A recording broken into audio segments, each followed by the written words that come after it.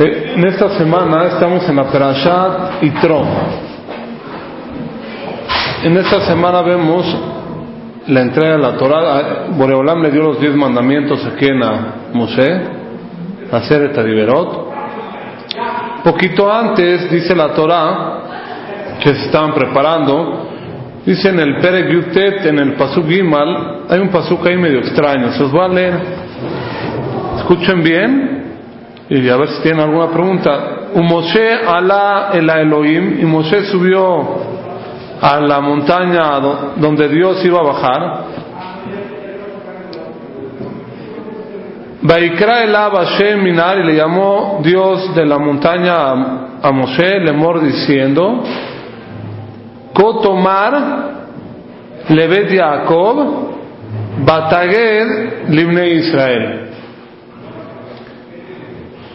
Así le vas a decir a Bet Yaakov y así le vas a decir a Bene Israel. ¿Tiene alguna pregunta? Hay una pregunta aquí. Yo sé que aquí hay morot. ¿Cómo se dice decir en hebreo? Leagid o lomar.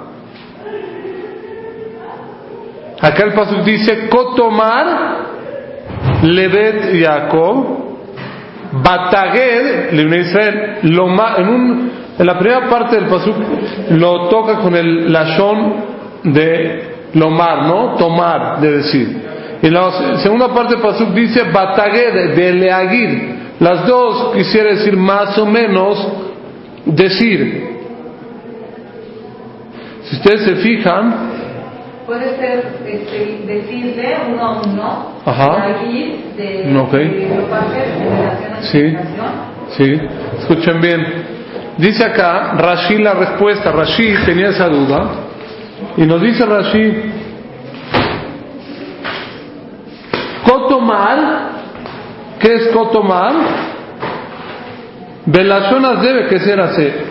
Tú le vas a decir como en este lenguaje y en el orden que yo te voy a decir: Levet Yaakov, al Bet Yaakov. ¿Quiénes son las Bet Yaakov? ¿Cómo le llaman a las escuelas de mujeres religiosas? Bet Yaakov, ¿no? Entonces dice Rashi: Elu Anashim, son las mujeres. Tomar la en Belashon Raká, a las mujeres se les habla con lenguaje suave, dulcemente, no golpeado. Bataged libnei Israel, y le vas a decir a Bnei Israel quiénes son: Onashim bedikdukim pirush las dejarim devarim akashim kegirim. Y a los hombres les vas a decir las cosas fuertes y duras. A los hombres les puedo hablar más fuerte, las mujeres más suave. Entonces nos dice aquí la perashá: Kotomar levet Yaakov bataged libnei Israel.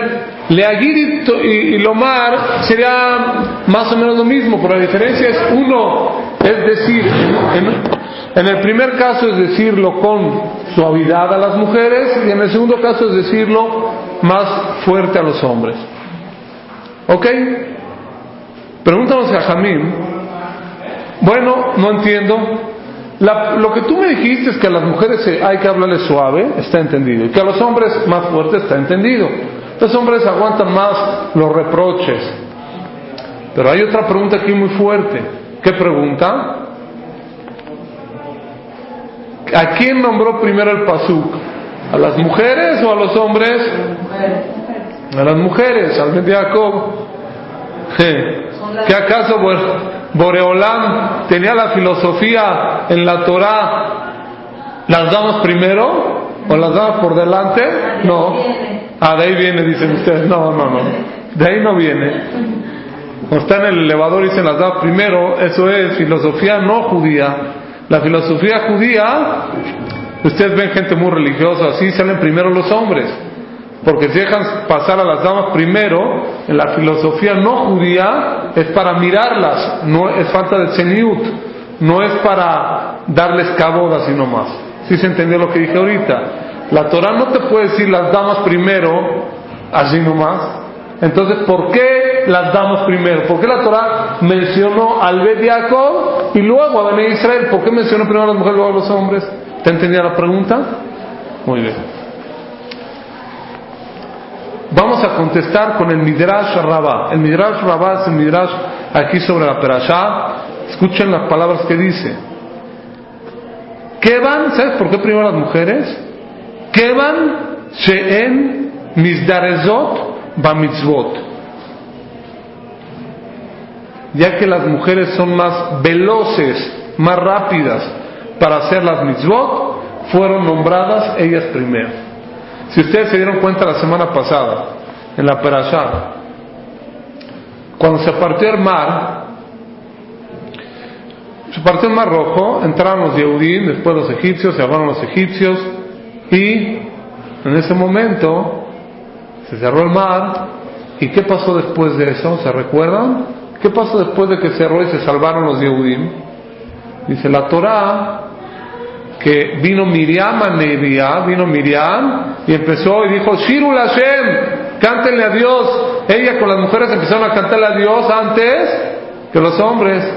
¿Qué vemos? Más velocidad para hacer las mitzvot. Reconocieron más rápido a Boreolam. El milagro tan grande de que no los hicieron jaroset en el mar. Entonces entendieron más el mensaje divino de que de Boreolam y cantaron a Boreolam. Ese es uno de los ejemplos que tienen más velocidad para hacer las mitzvot. Nosotros vemos en varios episodios de la Torah donde las mujeres para hacer las mitzvot sí muchas veces eran más veloces o más rápidas que los hombres. Muchas veces la esposa de Moshe había contra el Midrash cuando iban caminando en el desierto, vino una víbora y quería matar a Moshe. Tomó su esposa Tzipora un cuchillo y le hizo Brit Milá a su hijo. No le habían hecho Brit Milá a su hijo. Se dio cuenta ella que eso era la falla que tenían ahí. Ella fue mucho más veloz que el mismo Moshe Rabbenu. Podríamos decir a lo mejor ahí que no se podía mover, no sé, pero vemos que ella lo hizo rápido y cumplió esa mitzvah. Así nos dice. ¿Qué dice? No, le hizo Brit Milá al hijo y la víbora ya se fue.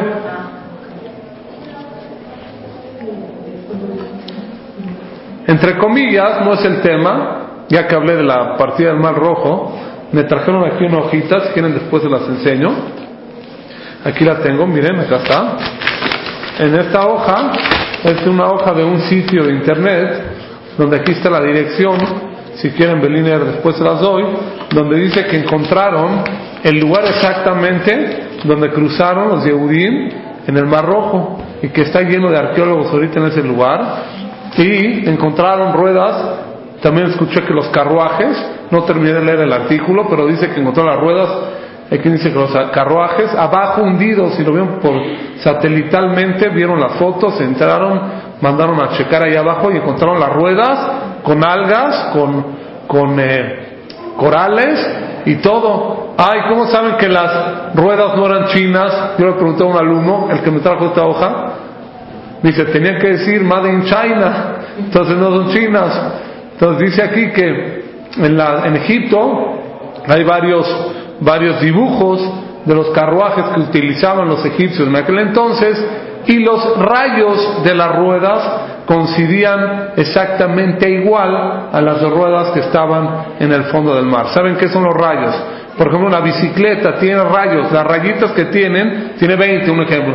A lo mejor las ruedas chinas tienen 10, y las ruedas, vamos a decir, egipcias tenían 5, y los dibujos en las paredes grabados de hace cientos de años estaban, vamos a decir, 5 rayos, y aquí eran de 5 rayos, y vemos que era. Y dicen que encontraron una columna que dice paralelamente en el lugar donde cruzaron, donde dice Hashem grabado, Moshe, y abajo dice Shlomo. Dicen que el rey Salomón, así dicen los arqueólogos, demostró que ya tenía ubicado el lugar por el cual pasaron los Yehudim en el milagro de la apertura del Mar Rojo.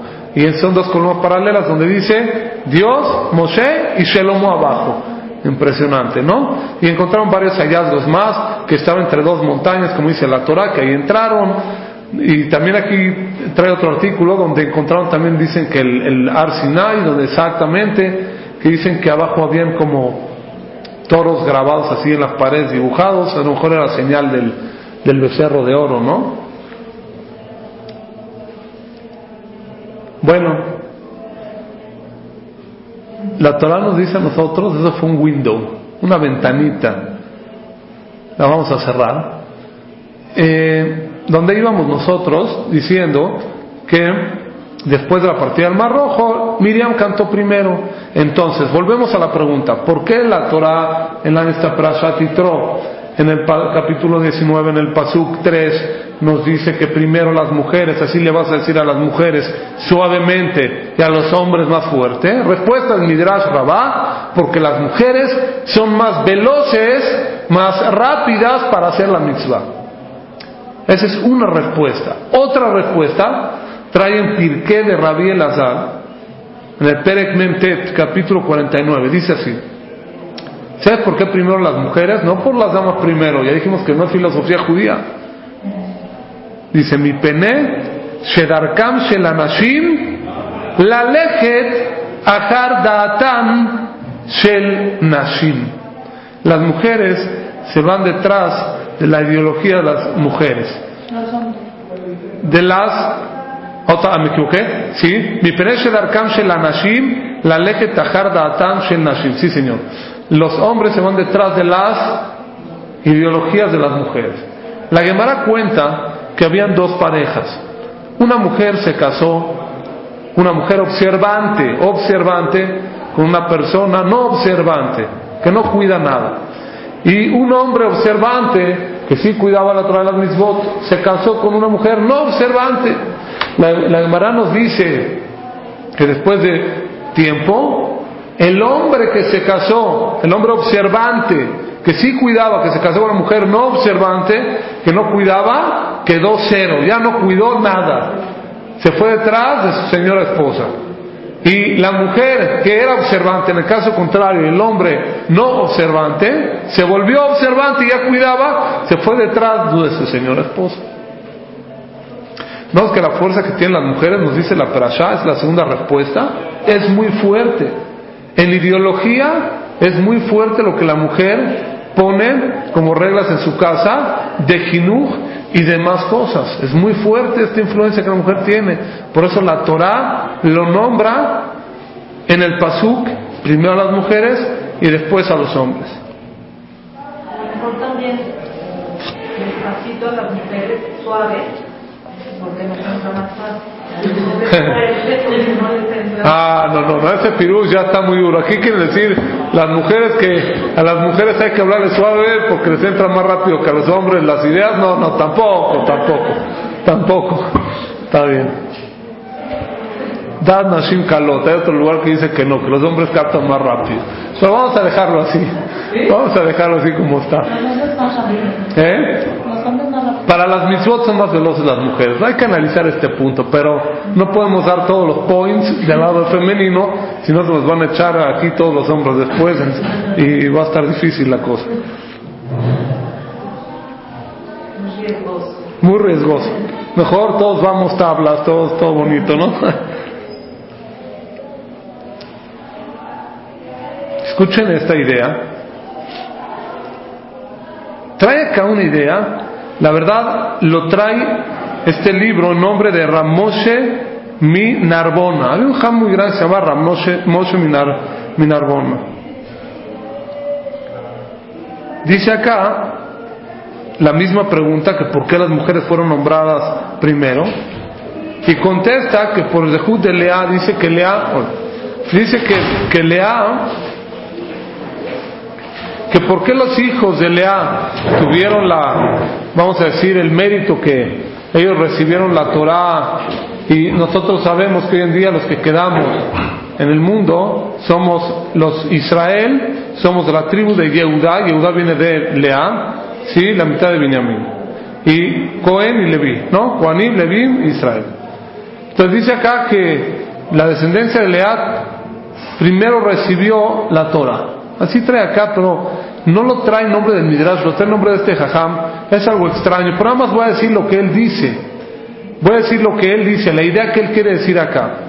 Él aquí no trae la fuente exacta, si es un midrash o de dónde lo sacó, pero dice que Lea tenía los ojos racot, tener Lea racot, dice que una explicación, de tanto llorar se le cayeron las ¿cómo se llaman estas? Las pestañas se le cayeron por andar llorando, porque la gente decía que ella se iba a casar con Esab Rasha y Rachel con Jacob. Lloró hasta que cambió su mazal y se pudo casar ella con Jacob y Rachel con Jacob Atzadik. ¿Está bien?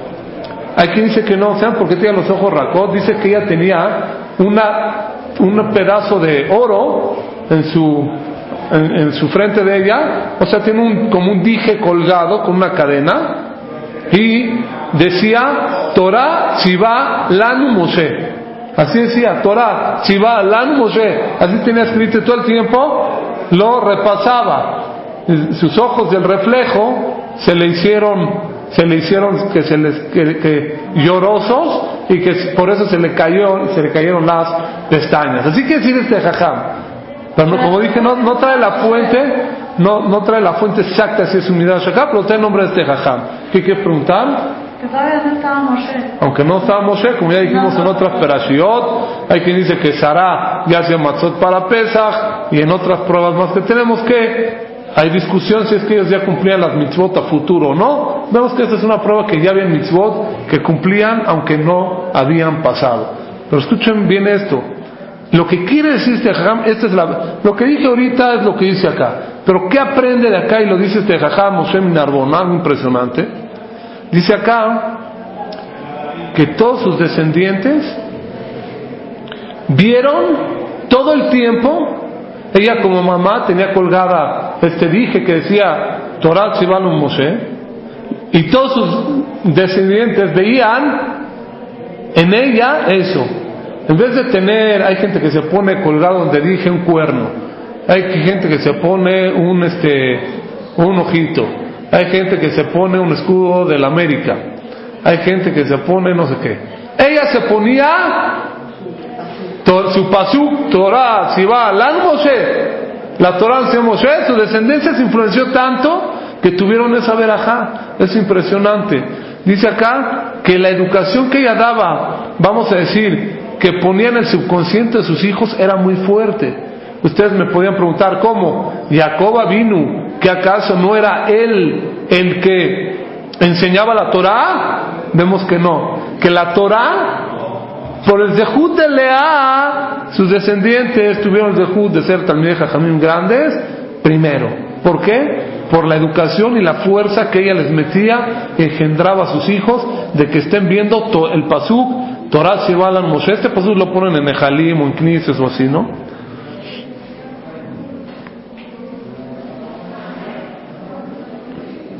Y dice acá algo impresionante. Lo trae el nombre de Rabenu Bajie. Rabenu Bajie ya tiene bastantes cientos de años, este jajam, que trae una idea parecida a este Rav Moshe Minarbona. Dice Rabenu Bajie, pero este es el mejor, aquí lo trae. Escuchen qué impresionante explicación trae acá. ¿Saben por qué las mujeres primero las mencionó el pasuk? Antes de que él diga la idea, yo les voy a preguntar a ustedes, a ver qué piensan.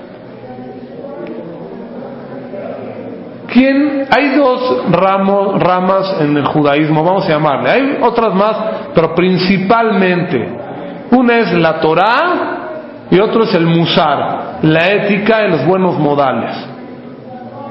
En una casa hay padre, hay madre y hay hijos. ¿Quién enseña la Torah en la casa?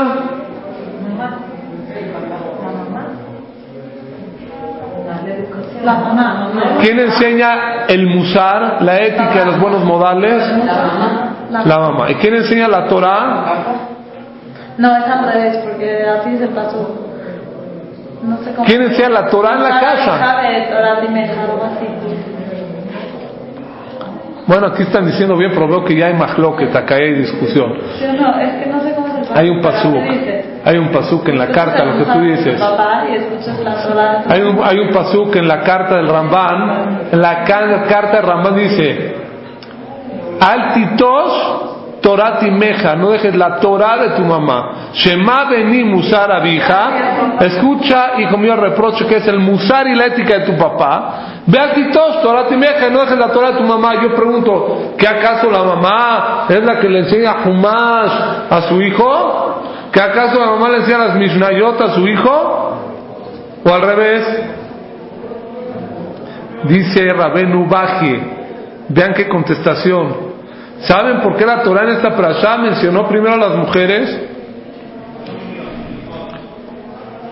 Porque la mujer, ella es el motivo del estudio de la Torah en su casa.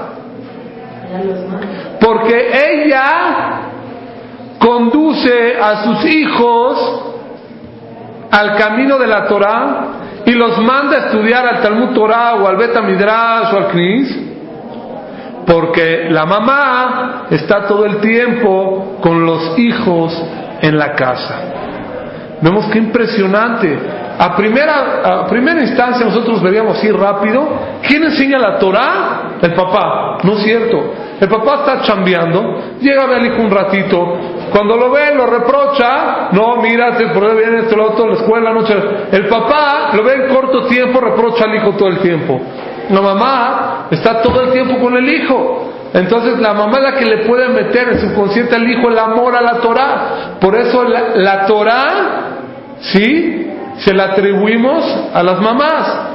Y la ética, el musar y los buenos modales se lo atribuimos al papá. Eso es impresionante, porque pensaríamos que sería al revés. Dice acá que la mamá tiene aquella fuerza. Dice acá que la mamá es la que chiquea al niño. Ven acá, cuchi cuchi, le compra el dulce, esto, el otro. El papá cuando tiene tiempo, a lo mejor los dominguitos o de vez en cuando, pero la mamá todo el tiempo.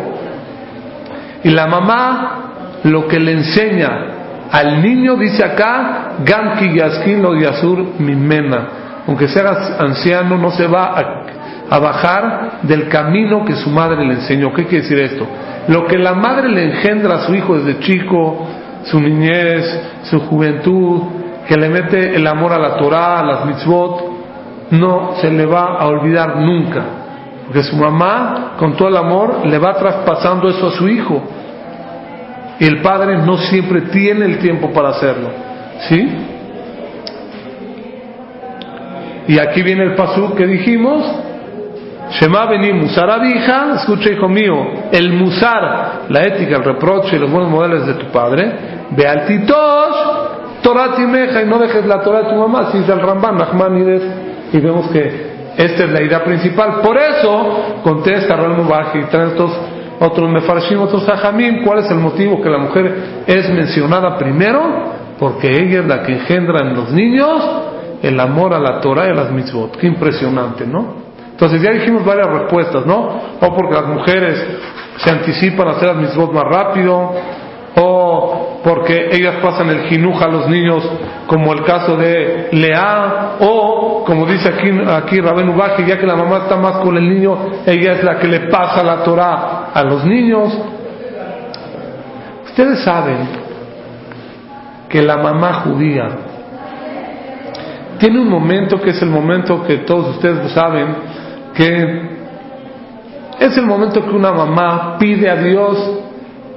¿Qué momento es? Díganme ustedes, ¿qué momento es que todas las mamás judías piden a Dios por su esposo, por sus hijos, por todos? ¿Qué momento? Las velas. Prender las velas, ¿no? No echan así todas besitos así, le hacen así a las velas, así están ahí todas las señoras pidiendo. Sí, prenden las velas. Y yo les pregunto, ¿por qué cuando se prenden las velas piden? ¿Y por qué a lo mejor cuando hacen jalá no vemos que muchas señoras pidan? ¿Cuál es el motivo que todas en el momento que la vela la prenden, piden? Y me están viendo con cara de guarda. O sea, qué buena pregunta, ¿no? ¿Por qué las señoras piden cuando las velas de Shabbat, o Yom Tov, o Kippur, las van a prender? ¿Por qué? Porque es el momento que tienen el tiempo para cumplir la mitad. ¿Y entonces qué? Yo te pregunto. Espérate, y si está haciendo jalot, ¿qué onda? ¿Pide o no pide? Cuando sacan... ¿Pide? Sí, claro. a la hora de la jalá. Cuando vas a llamar, sí. Bueno, te pide. La verdad, estás diciendo muy bien, muy bien. Dicen acá los jajamim, ¿saben por qué se prende a la hora? ¿Por qué a la hora de prender las velas en Shabbat, ella tiene la mitzvah de prenderla? Y aparte piden, y ahí piden que tengan hijos buenos y cosas buenas.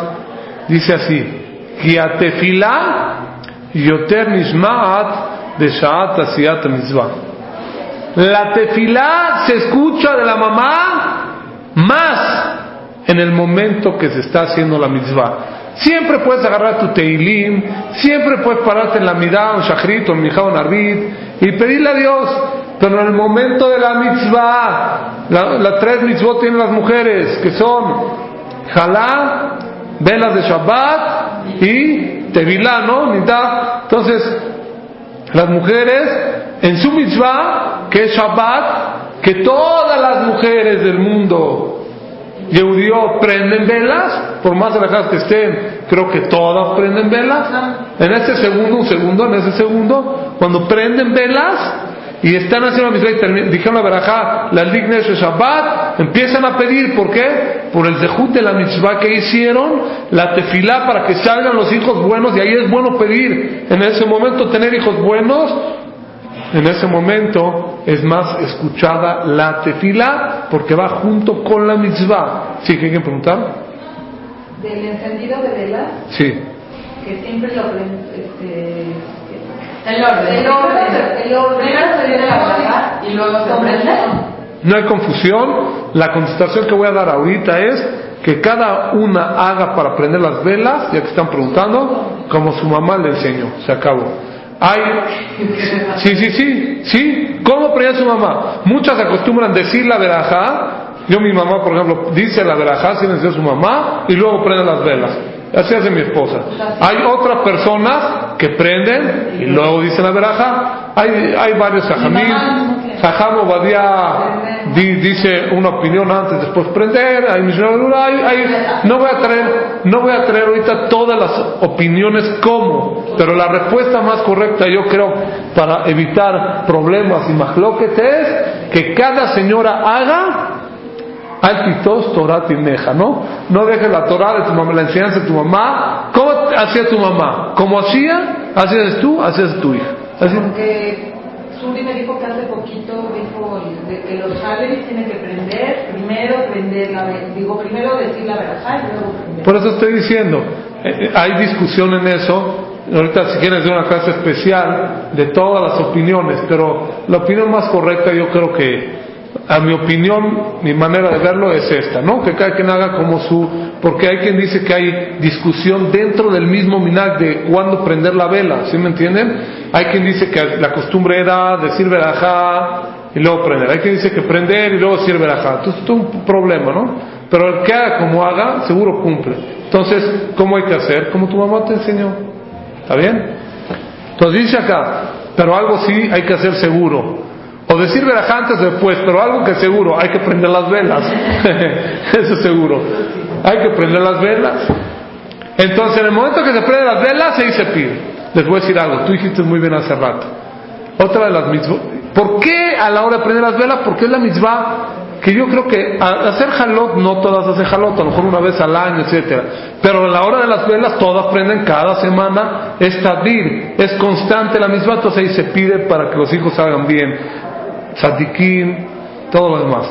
Entonces, pero cuando hacen jalá, ¿sí? Y como tú dijiste, también viene un lugar escrito que cuando dicen la verajá de la frashat jalá, cuando sacan la jalá, que es una de las mitzvot de la mujer, también ahí puede pedir, porque ¿cuál es la regla? En el momento de la mitzvah, ahí se escucha más la tefila. ¿Está bien? Dice, Mikal Lomdim, de aquí aprendemos todos nosotros, dice aquí este Gajam. Vean qué importancia tan grande tiene una mamá en su hogar. Toda la educación de los hijos depende de quién, de la mamá. Tanto así que en todos los libros dice que la mujer tiene que pedir por la educación de sus hijos cuando prende las velas de Shabbat, afilu más que el hombre, porque todo el futuro de los niños es dependiente de la mamá. Impresionante, ¿no? Vean qué responsabilidad tiene tan grande una mujer judía, ¿no? El poder de una madre judía. Qué poder, ¿no? Tan fuerte de que todo el latir, todo el futuro, las generaciones venideras depende de la mamá. Es una responsabilidad muy grande. Tanto así que el pasuk en la Torah te pone y te nombra primero y antes que los hombres por el jinuj. Esta es otra de las respuestas que vemos. Les quiero contar un maasé. Ha llegado la hora del maasé.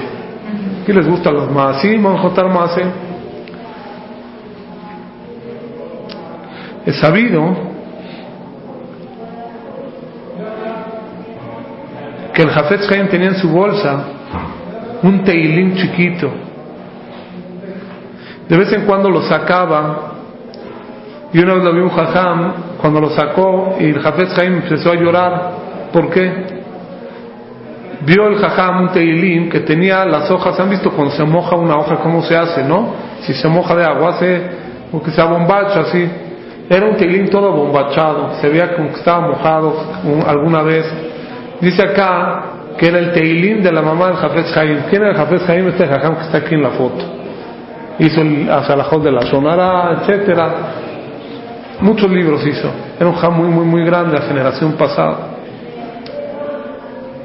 Dijo el Hafetz Haim, ¿saben? ¿Quién sabe cuántas lágrimas derramó mi madre para que tenga un hijo kasher? Ya era el jajam más grande del mundo. Ese teilín lo llevaba en su bolsa el Hafetz Haim. Cuentan, le preguntaron a la hija del Hafetz Haim, a su hija, aquí trae el maasé, le dijeron a la hija del Hafetz Haim, usted, dígame algo, usted sabe el secreto, qué fue lo que hizo su abuelita para tener un hijo como el Hafetz Haim, un hijo tan grande, que alumbró a todo el pueblo de Israel con su Torah, con sus mitzvot, con todas las cosas buenas. ¿Qué hizo su abuelita? Ella dice que muchas señoras iban con la mamá del Hafetz Haim y le preguntaban, ¿qué hizo usted para tener un hijo tan grande? Ella decía, nada, era señora de falda y peluca, normal, como todas, cuidaba bien las mitzvot, todo lo que tenía que cuidar, como toda mujer de aquel entonces religiosa, si quieren llamarle así. Y le insistían, ¿qué algún hecho bueno hizo usted para tener un hijo así? Díganos por favor qué hizo. No, nada. Cuenta la hija del Hafetz Haim que una vez fue con su abuelita y dijo, abuelita, ¿cómo hiciste para tener una persona como mi papá, el jajam más grande del mundo? Nada, hasta que ella le insistió, hasta que le dijo, hija mía, si en verdad quieres saber, ahorita me acuerdo de algo, te voy a contar un maasé y a lo mejor te sirve. Yo no sé si este sea el motivo. La mamá del Hafetz Haim con toda humildad le contó un maasé que para ella era algo muy pasut, algo muy simple, pero para nosotros o para las mujeres sería algo impresionantemente difícil hacer algo así. Dice así: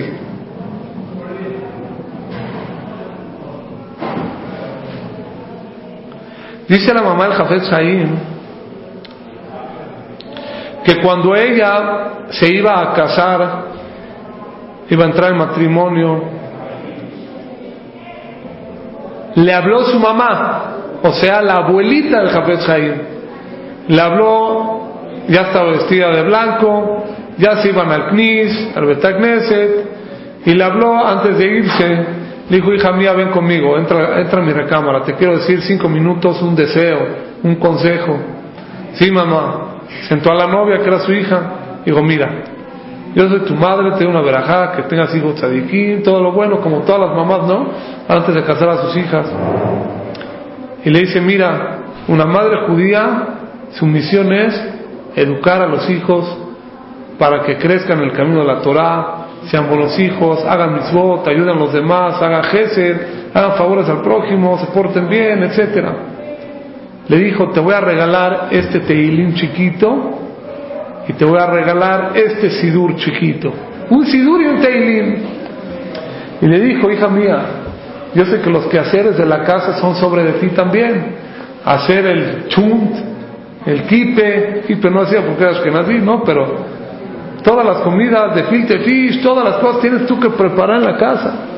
Y no siempre tiene una mamá judía el tiempo para hacer tefilá o teilín. es bueno, no está obligada, pero es bueno que haga aunque sea una tefilá, ¿no? O shachrit, o minhag arbit, etc. Pero, hija mía, en lo que se está calentando la sopa de papas, y ya cortaste las papas, las echaste al agua, agárrate tu teilim que te regalo ahorita y di una tefilá. O agárrate tu sidur que te regalo y di o shachrit o minhag arbit. Lo que en el tiempo que tú estés, di una tefila, pero dila con toda devoción.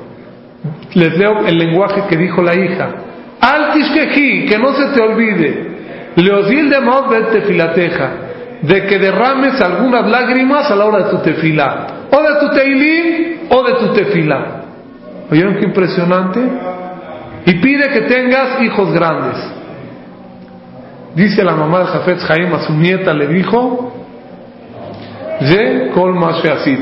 yo no hice nada para tener al Gadol Ador, al Jajam más grande del mundo, que es de Jafetz Haim, sino lo único que yo hacía era que cuando hacía tefilá a Dios, agarraba el feeling, la concentración, y le pedía a Boreolán con lágrimas de tener un hijo que alumbra al pueblo de Israel. Para ella lo veía simple, ¿no? Nosotros, a ver, lloran todas las tefilot, a ver, lloran todos sus teilim, es difícil, pero ella lo hacía siempre. Y tuvo el jajam más grande de aquella generación, vivió alrededor de hace 70 años este jajam, el Jafetz Haim. Qué impresionante este maase, qué impresionante.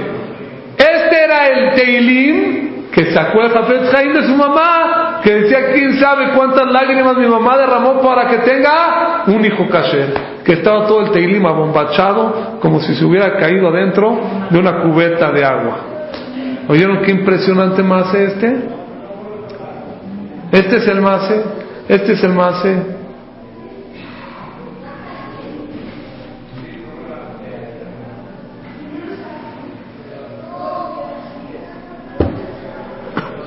Es sabido, otro maase para las mujeres.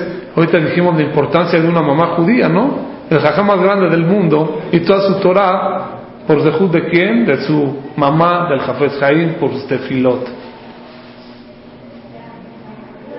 Rashi, es sabido que su mamá era muy tzadeket, y la mamá de Rashi, ¿quién era? Era la hermana de Rabbenu Shimon Azaken Mimagenza. Era un jajam muy, muy, muy grande, y por su papá, que era muy tzadik, tuvo a Rashi. ¿Cuál fue el maaseh? El papá de Rashi tenía la famosa piedra, tenía un rubí, una piedra muy grande, un brillante muy grande. Y una vez necesitaban, para poner gente idólatra en su ídolo, esta piedra. Lo trajeron al papá de Rashi a un barco para que llevara la piedra y la pusieran en la estatua de Avodah Zará, de idolatría. ¿Qué hizo él? Valía, era toda su fortuna. Se acercó al mar, como que se las iba a enseñar, hizo como que se resbaló y se cayó la piedra preciosa al mar, pero él la aventó al propósito. En ese momento se decretó en el cielo que él iba a tener un hijo que iba a alumbrar como ese brillante a todo el pueblo de Israel. Hoy en día casi no hay persona que no estudie el Pirush de Rashi. Rashi explicó la Torah, el Tanaj, la Gemara, las Mishnayot, todo. Puede decir que toda la Torah fue explicada por Rashi, casi. Impresionante. ¿Todo por qué? ¿Por zehut de quién? De su mamá, una gran tzadeket, y de su padre, del hecho que hizo. Vemos que es muy importante los hechos que los padres hacen. Ahora sí, ¿están listas? Ya que estoy ahorita aprendido en los maasim, este es un maasé que yo en mi vida lo había visto, lo encontré. Agárrense las sillas. Este es un maasé que va a simbrar, yo creo, a todas las mujeres del pueblo de Israel que escuchen este maasé. Es un maasé impresionante, pero nada más quiero poner advertencia. Este es un maasé de nivel, y uno, para entender este maasé, tiene que estar open mind. Si la persona no está con mente abierta, no dije nada y seguimos, quédense con lo demás de la clase, y este maasé nunca lo conté. No tiene nada de malo, nada más que hay que tener nivel. Es un macé que pasó en la generación pasada y se nos haría como a lo mejor una locura que una mujer hiciera algo así, pero que vean ustedes qué nivel tenían las personas en la generación pasada. Es sabido que en los guetos judíos, guetos no quiere decir de Bar Minan del Holocausto, guetos eran los lugares donde vivían los judíos en una colonia cerrada. En Europa, el Shtetl era el lugar donde ahí vivían los judíos en Europa. Y los judíos, algunos comerciaban, pero es sabido que el gran nivel de Torah que tenían era impresionante, y la gente daba su vida por la Torah, ¿sí o no? La gente daba su vida por la Torah, como estudiaban la Torah, con devoción, con velas. Hay veces que gente que la encontraban con velas muy pequeñas estudiando Torah, y las señoras de aquellos grandes jajamim los apoyaban con todas sus fuerzas para que puedan estudiar Torah.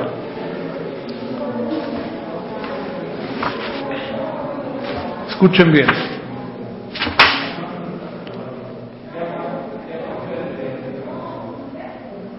El Gaón de Vilna contó este maase. El Gaón de Vilna es sabido, si no me equivoco, estuvo alrededor de hace 300, como hace 200 años, más o menos por ahí, así rápido. No tanto tiene el Gaón de Vilna. El Gaón de Vilna contó, él tenía un alumno que se llamaba Rab Chaim Volozhin. Rab Chaim Volozhin fue el gran Rosh Yeshiva de la Yeshiva de Volozhin. Ese Yeshiva, un jajam de mi Yeshiva está en Volozhin, está en Rusia, y nos trajo una foto para verla. Esa Yeshiva está hecha un día después del comunismo ruso, quedó hecho un hospital, está todavía, tiene afuera las letras en hebreo y todo, pero lo hicieron los rusos un hospital, deshicieron toda esa Yeshiva. Pero la primera yeshiva del mundo moderno, vamos a llamarla así, fue la de Rab Chaim Volozhin, el alumno del Gaón de Vilna. El Gaón de Vilna sabía la Torah de adelante para atrás, como siempre les digo, y de atrás para adelante. El Gaón es el genio de Vilna. Era un nivel impresionante. Y él contó lo siguiente. Dijo que Rab Zalman Volozhin, había un jajam que se llamaba Rab Zalman de Volozhin. ¿Quién era Rab Zalman Volozhin? Era el hermano de Rab Chaim Volozhin, que era el Rosh Yeshiva, Rab Zalman.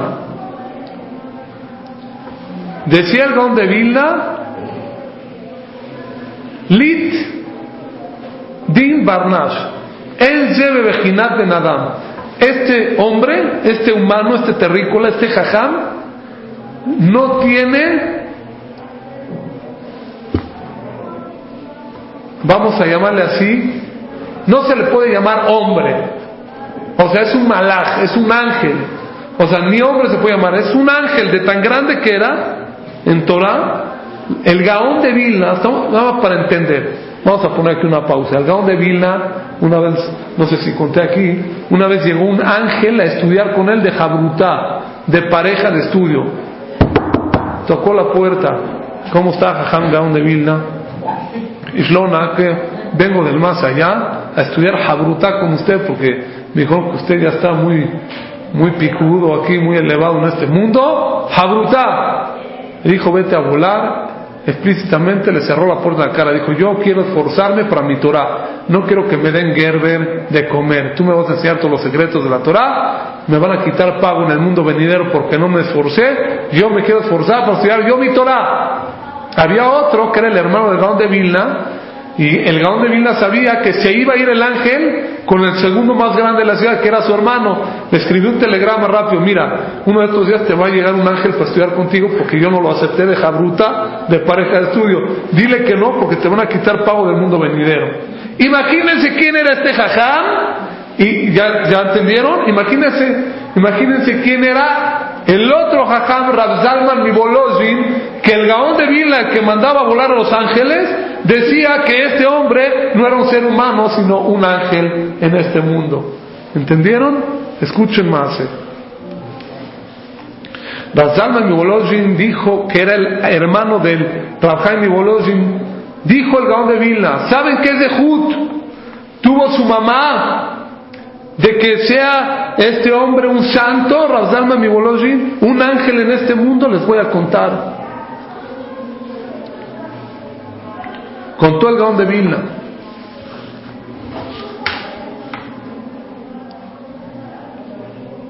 que un día el padre de Rav Zalman Mivolozhin y el padre de Rav Chaim Mivolozhin estaba estudiando Torah en un cuartito. Y en ese cuarto, como eran las casas antes, a lo mejor tenían cocina, sala, comedor, todo junto, así, no era de 50 metros cuadrados todo el departamento, toda la casita o la chocita, y tenían dos cuartitos, ¿no? Uno para ellos, uno, hay quien dormía en un solo cuarto, pero en este caso habían dos cuartitos. En un cuartito estaba estudiando el papá de Rav Zalman Mivolozhin y de Rav Chaim Mivolozhin, su papá estaba estudiando Torah, Jabrutá, con otro jajam que se llamaba el Shagat Aryeh. El Shagat Aryeh, si empiezo a hablar de él, no acabamos en toda la clase. Era otro jajam, le llamaban el Shagat Aryeh, el rugido del león. Imagínense el poder de Torah que tenía este jajam, era una cosa impresionante, no era un león de la Torah. Entonces este jajam estaba estudiando Jabrutá con el papá de Rav Zalman Mivolozhin. Estaban estudiando, estaban invitados a su casa y estaban estudiando pareja de estudio en un cuartito. Pero en el otro cuartito estaba la esposa, o sea, la mamá de Rav Zalman Mivolozhin, estaba con la partera porque ya estaba dando a luz, se estaba aliviando. Yo la primera vez que vi a alguien gritar antes del parto, sí, se me movió el piso. Una persona cuando sí, yo nunca lo había visto. Yo me acuerdo cuando una vez mi hermana, la grande, cuando se iba a aliviar, yo estaba todavía soltero, entonces así la acompañamos al hospital, empezó a gritar. Me acuerdo que yo no entendía que estaba, me asusté durísimo, o sea, no me imaginaba que así era, o sea, una cosa impresionante. Entonces la mamá de Rav Zalman Mivolozhin estaba dando a luz de él, de Rav Zalman Mivolozhin. Estaba dando a luz. ¿Y qué tenía que hacer la señora? Gritar. No había anestesiólogo, no se alivió en el Hotel Ángeles de las Lomas, no tenía así un superdoctor ginecólogo, tenía su partera, su balde de agua caliente y su toalla. Muerde la toalla y aliviate. Imagínense lo que era antes, así se aliviaban las abuelitas de nosotros en la Roma, ¿sí? Me contaban, ¿no? Dijo la mamá, esta señora parturienta, la mamá de Rav Zalman Mivolozhin: si yo empiezo a gritar a lo loco aquí en este cuarto, voy a molestar a mi esposo y al Shagat Aryeh que están estudiando aquí un ladito en el cuarto. No se van a poder concentrar y no van a poder estudiar Torah, y va a venir mi esposo a ver qué está pasando, y voy a hacer bitul Torah, voy a hacer que no estudien Torah estos dos grandes jajamín. Mejor cierro los dientes con todas mis fuerzas, y a la hora de las contracciones, todo cerrado la boca con todas sus fuerzas, más fuertes las contracciones, ya iba a dar a luz, más fuerte, y de repente escuchan en el otro cuarto donde estaba el Shagat Aryeh con su jabrutá estudiando, a un niño llorando. El jajam se volvió loco y dijo: no es posible, ¿qué pasó? Entró el esposo, ya se alivió, no oímos ningún grito. Y dijo la partera, su esposa es un ángel, para que ustedes no paren de estudiar Torah hasta que vea luz en serio. No quiso gritar, se aguantó los gritos su esposa. Se levantó el Shagat Aryeh, se levantó este jajam, dijo: no es posible, una mujer humana no puede hacer esto, aguantar estos dolores y no gritar, no es posible. Se levantó el Shagat Aryeh y le dio una verajá a esta señora y le dijo: que tú tengas un hijo tan grande que tenga la fuerza de dominar totalmente a su instinto del mal, así como tú te dominas, que lo pueda dominar, y que se convierta en un ángel de Dios, Kadosh, así le dijo, y sea el jajam más grande. Y así se cumplió. Y ahí salió Rav Zalman Mivolozhin, el hermano de Rav Chaim Mivolozhin, que el Gaón de Vilna dijo de él que este hombre no era ser humano, sino era un ángel. Y el Gaón de Vilna mandaba volar a los ángeles. O sea, imagínense qué maase. ¿Oyeron el nivel del maase del día de hoy? Se cumplió la veraja. ¿Todo por qué? Porque la mamá cerró la boca a la hora del... No digo que ahorita todas las señoras se van a aliviar, está así, pero es sabido que muchas veces cuando se están aliviando es un momento que tienen apegamiento con Dios, ¿no? De sufrimiento, y si piden deseos buenos, refuerzo el lema, o que tengan hijos tzadikim, o eso, muy factible que se cumpla por el dolor que están teniendo. Muchas señoras, yo con mi esposa cuando se iba a aliviar de mi primer hijo, me dieron una listita. ¿Qué es esto? Una lista de nombres, no, que cuando esté aliviando que diga, a ver, refuerzo el lema de este, que le va bien, puro pedidos de gente, impresionante, ¿no? Ese es el nivel de una mamá judía. ¿Qué? El nivel de una mamá judía es, vemos que la educación, la Torah, el futuro de la generación que viene depende de ellas. Depende de ellas, depende de todos ustedes, depende de las mujeres. Los hombres también ayudan, pero las mujeres, yo en la clase de los hombres les digo al revés. Pero la educación depende, como vimos el día de hoy, muy fuertemente de quién, del lado femenino.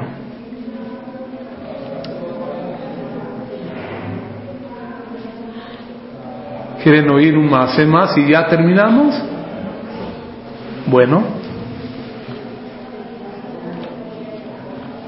una idea más y ya, una idea más y con esto terminamos, Belina. Ustedes escucharon hablar de Shemuel Anabí, Samuel el profeta. O sea, Shemuel Anabí estaba en el tiempo de quién, de quién, Shmuel, Shaul, David Amelech, ¿ok?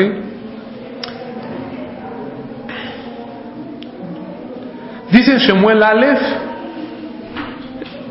en el Pasuk Yud. Le dijo Shemuel a Shaul: Ajar Ken Tabó el Gibata Elohim, vas a ir al monte de Dios. Upagata Geo el Nevim Yordim, vas a ver a un grupo de profetas bajando.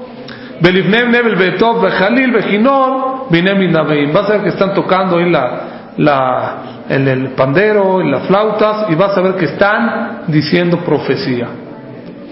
Pregúntanos a Jamín, ¿quiénes eran estos profetas? ¿Quiénes eran los profetas que le dijo Shemuel a Shaul que va a ver que están diciendo profecías? ¿Quiénes eran? Dice el Yalkut Shimoni, dice Rabbi Irmía, había una voz divina que salía y decía: a ti tzadik ejal amodus Shemuel, van a ser un hombre muy grande, profeta, un tzadik que se va a llamar Shemuel. Y todas las mamás y mamás de aquella generación, sí, que los ajamim les dijeron que salió una voz que dijo así, cada que tenían un bebé, ¿cómo le ponían de nombre? Shemuel, Shemuel, Shemuel, Shemuel, Shemuel, Shemuel. Cuando crecían estos niños, iban creciendo, no, pero este cuate está medio feltán, este está en el reventón, este no puede ser el tzadik más grande. Vean otro, no, este no está portando, también no es. Este no es. De repente vieron a un muchacho que se llamaba Shemuel Ben-Haná. Shemuel, hijo de Haná. Cuando vieron qué comportamiento, qué nivel, dijeron: este es, y él fue. Nos hizo más grande, él fue Shemuel Anabí en verdad. Escuchen qué impresionante.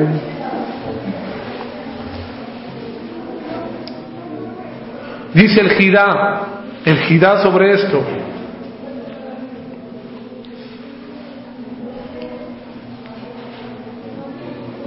sobre un pasú que dice Moshe Be'aron Bekoanav Usmuel Bekoreshemo, dice el Jidá así: todas las madres que les dijeron a ellos a Jamim que iban a ser un niño, que iba a ser un gran profeta, que se iba a llamar Shemuel, y solamente fue Shemuel Behaná, el grande profeta de Israel en el tiempo de Shaul, de David. Dice acá el Jidá: todas las mamás que tuvieron intención de tener hijos profetas, las mamás cuando escucharon están embarazadas o antes de embarazarse, dijeron: ¿cómo? A lo mejor yo tengo un hijo profeta y le voy a poner Shemuel. Dice acá el Jidá: cuando le dijo Shemuel a Shaul: tú vas a ver el monte de Dios y vas a ver unos profetas que están trayendo profecías, eran todos esos niños profetas que se llamaron Shemuel, que sí tuvieron profecía en verdad. No tenían el nivel de Shemuel a David, pero todos esos tenían un nivel de profecía menor a Shemuel, pero fueron profetas. Dice el Hidasef, ¿por qué? Porque la intención de una madre judía de tener un hijo profeta puede llegar, y que así pasó, a que tenga un hijo profeta. Oigan, qué impresionante dice esto el Hida. ¿Oyeron esto? La intención, el pensamiento nada más, la esencia de pensar eso, y por eso dice Bekore Shemo. ¿Qué es Bekore Shemo? ¿Qué quiere decir Bekore Shemo? Como dice Usmuel Bekore Shemo, todos los que se llamaban Shemo de Shemuel, dice el Hida, fueron profetas. No al mismo nivel, pero fueron profetas. Qué impresionante, ¿vieron? Un pensamiento de una mujer, un pensamiento. Pero dicen que más cuando está embarazada la mujer, ¿no? En los primeros 40 días. También cuando está embarazada, todo el tiempo, lo que ve, lo que escucha, todo influencia a ese bebé. Pero nunca despreciar un buen pensamiento. Nunca, dice el Hida, que una persona que en la noche se va a dormir y piensa, mañana me voy a levantar tempranito a hacer una mitzvah, o me paro al minyan, o voy a ayudar a fulano, o voy a ayudar a mengano, les voy a echar la mano, nada más que Boreolam le ayuda al otro día que se pare con éxito, con fuerzas, y que le salga su misión de ayudarle a los demás, sino escuchen el lenguaje. Atir lismoach im tzadikim began Eden. Dice, aquella persona que tuvo un pensamiento bueno va en un futuro a qué? A estar con los tzadikim en el Gan Eden del puro pensamiento, como dice la Gemara en Kiddushin al final. Trae la Gemara en Kiddushin, una persona tiene que saber que Mahashabato va mistarfale maase. Cuando una persona piensa algo bueno, aunque no le sale, quería llegar a la clase, se le cruzó el tren y no llegó, como dije el otro día, se le considera como que llegó a la clase. ¿Por qué? Tenía toda la intención. No que si le pasa la mosca ya no va. Él tenía toda la intención y fue, tomó el coche, iba en el camino, se cruzó el tren y no llegó. Ese pensamiento bueno, Dios se lo considera como que sí hizo la mitzvah. Y vemos lo grande. Y vemos nosotros que todas aquellas madres, por haber pensado de tener hijos profetas, tuvieron hijos profetas. Y vemos a aquella mamá de Rav Zalman Mivolozhin, que era un malaj. ¿De dónde viene a decir que era un malaj? Solamente por cerrar la boca a la hora del parto, ¿qué hijo tuvo? Y todo lo que dijimos al principio de la clase, vemos cómo dice la perashá esta semana, Kotomar Levet Yaakov, Batalel Bnei Israel. ¿Por qué primero Bet Yaakov y luego Bnei Israel? Primera respuesta dice Rashi, porque las mujeres se les habla suavemente, los hombres más fuertes. Segunda explicación, como vimos nosotros, vimos que la mujer es más veloz, más rápida. Cuando ya le cayó el 20 que hay que hacer mitzvah, lo hace más rápido a filo que el hombre.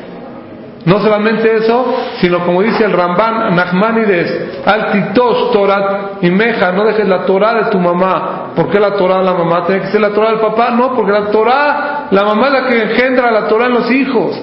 Esto es algo impresionante. Vimos el Maaseh del Hafetz Haim, qué impresionante cómo cargaba el Teilim toda su vida, y cuál fue el secreto que contó la mamá del Hafetz Haim para tenerlo, que por hacer tefilá a la hora de decir su Teilim, su tefilá lloraba, y por eso tuvo el Hafetz Haim. Y qué importante es pedir a la hora de prender las velas por todos nuestros hijos. Que todos tengamos hijos tzadikim y veamos cosas buenas. Tomarle Bet Yaakov, así que decirle a Bet Yaakov del Ibnei Israel. Shabbat Shalom.